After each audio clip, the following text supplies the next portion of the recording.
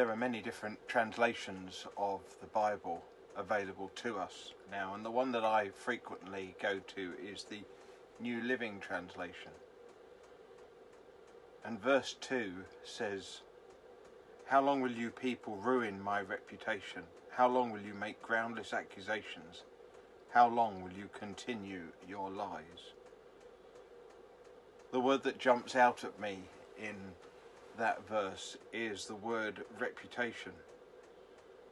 Clearly there were those alive at the time who were accusing David of stuff and telling lies about him. I don't know exactly what those lies and accusations were, and I don't think I need to know, or we need to know, for this psalm to have application to our lives today. I find it challenging and a great lesson in how we deal with accusations against us, or when people are lying about us. It's that word reputation that sort of sticks in my mind. What is your reputation? What is my reputation? What is that reputation amongst colleagues or classmates, friends, family or neighbours? Is it a good reputation or a bad one? Am I a hard worker, or am I considered lazy? Am I trustworthy, or am I a gossip? Am I reliable or unreliable? Am I loving? Am I kind, or am I a bully?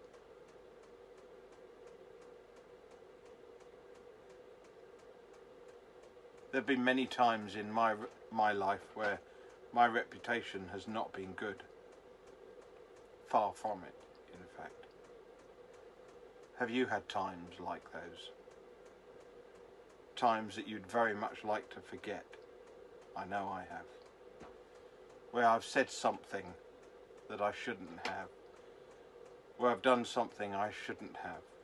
Where I've reacted in a way that I shouldn't have.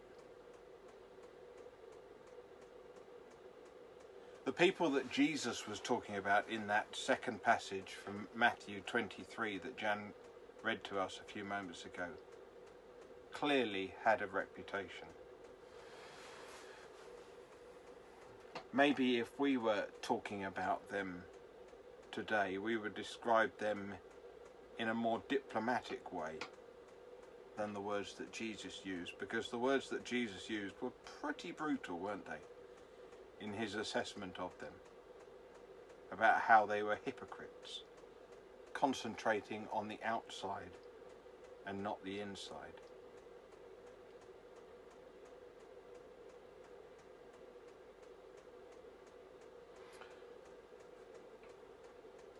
And I wonder if you've ever considered why that irked Jesus so much, why that sort of went against the grain so much for him, that meant that he used such strong words.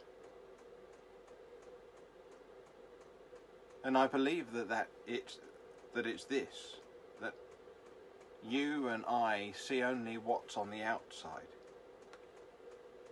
You can see that I'm wearing a coat, and you can see that I'm wearing a t-shirt. But you can't see any further into me than these clothes. You can hear what I'm saying, but you can't hear what I'm thinking at the moment, and you can't get a sense of what I'm feeling at the moment. God can see me. God can see where I am. I'm sitting in our van at the moment that we're converting into a tiny home on wheels. God can see that I am sitting on the drive, in fact, at Mum and Dad's house, where we're living at the moment. That's the physical part that God can see. But also God can see right into me. He can see what's going on inside me better than I ever will. He can hear what's coming out of my mouth at the moment, but just as clearly he can hear what I'm thinking in my head, what I'm feeling in my heart.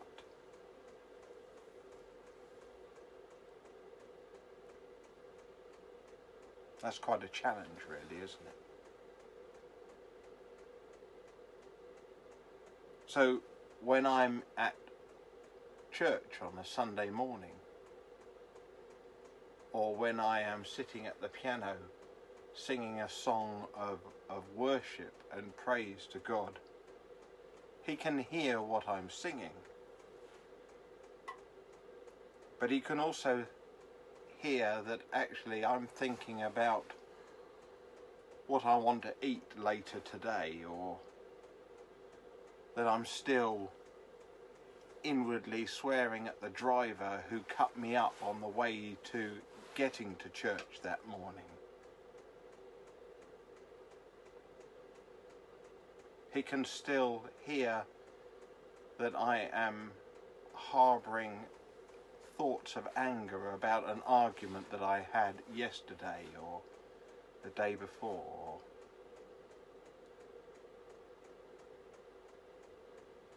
What must it be like for God to see us or hear us pretending to live a life in public that is completely opposite to the life that we live behind closed doors?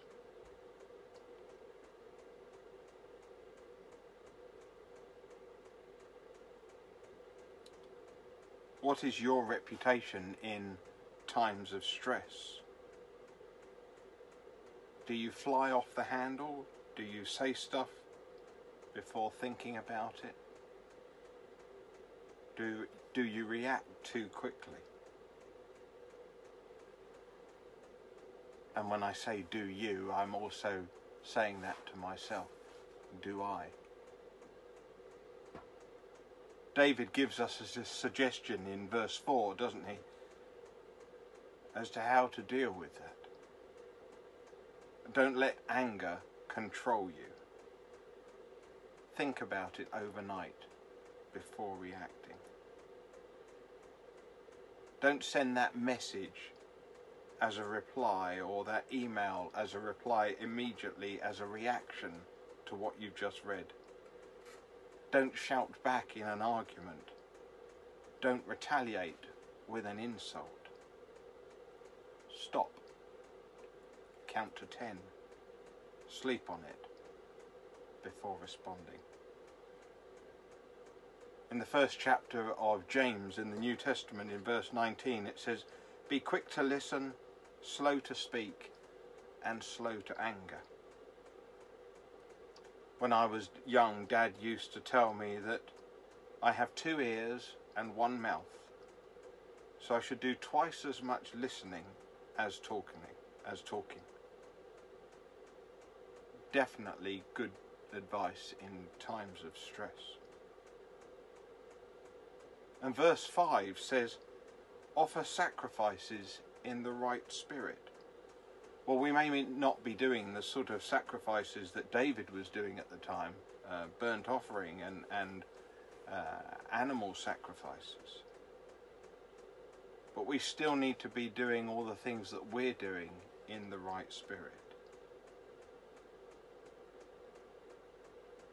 Hebrews chapter 12 verse 1 says, "Therefore, since we are surrounded by such a huge crowd of witnesses to the life of faith, let us strip off every weight that slows us down, especially the sin that so easily trips us up, and let us run with endurance the race God has set before us."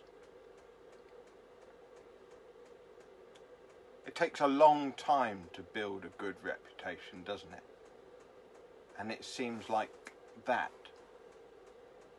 we can get a bad reputation. And goodness, don't we see that so many times in public life, where someone has slipped up badly and it ruins their public image. It ruins their reputation. And just as a side note to that, are we part of that crowd that are too quickly judging others when they have made a mistake? Are we listening to one part of a story and not the other part of the story, and then reposting that online or on social media, perpetuating that half story, that half truth that can be so damaging to people? Are you spending too much time trying to maintain a reputation for being someone that you're not? Are you trying to shake off a reputation that seems to follow you no matter where you go? Do you feel like the past has defined who you are now and who you will be in the future? You may be thinking that because of what you've done and who you are, there's no way that God can love someone like you.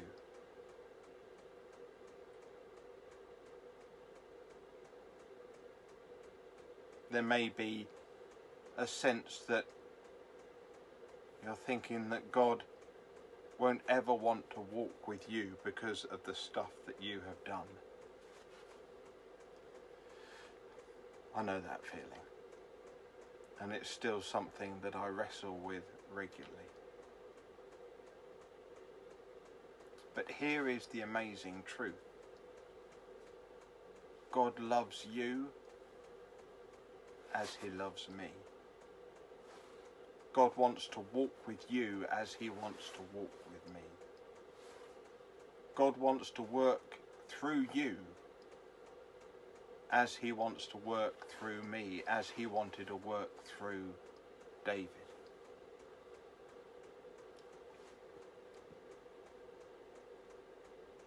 So I come back to that question that I asked at the beginning of this reflection. What is your reputation?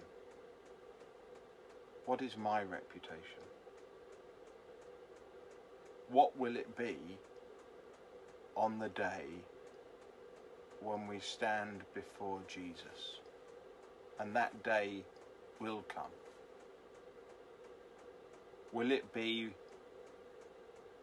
one of, "Well done, my good and faithful servant," as it says in Matthew chapter 25? Or will it be, "I never knew you, get away from me," as it says in Matthew chapter 7? I have to confess that as I have been reading through the Psalms, there are some Psalms which I quickly work through to get to the next one, because that contains a subject that I enjoy writing about or I enjoy reflecting on. And this is one of those Psalms that I've almost moved on from too quickly. And yet in doing these weekly reflections on Psalms has really made me sit up and look at this Psalm.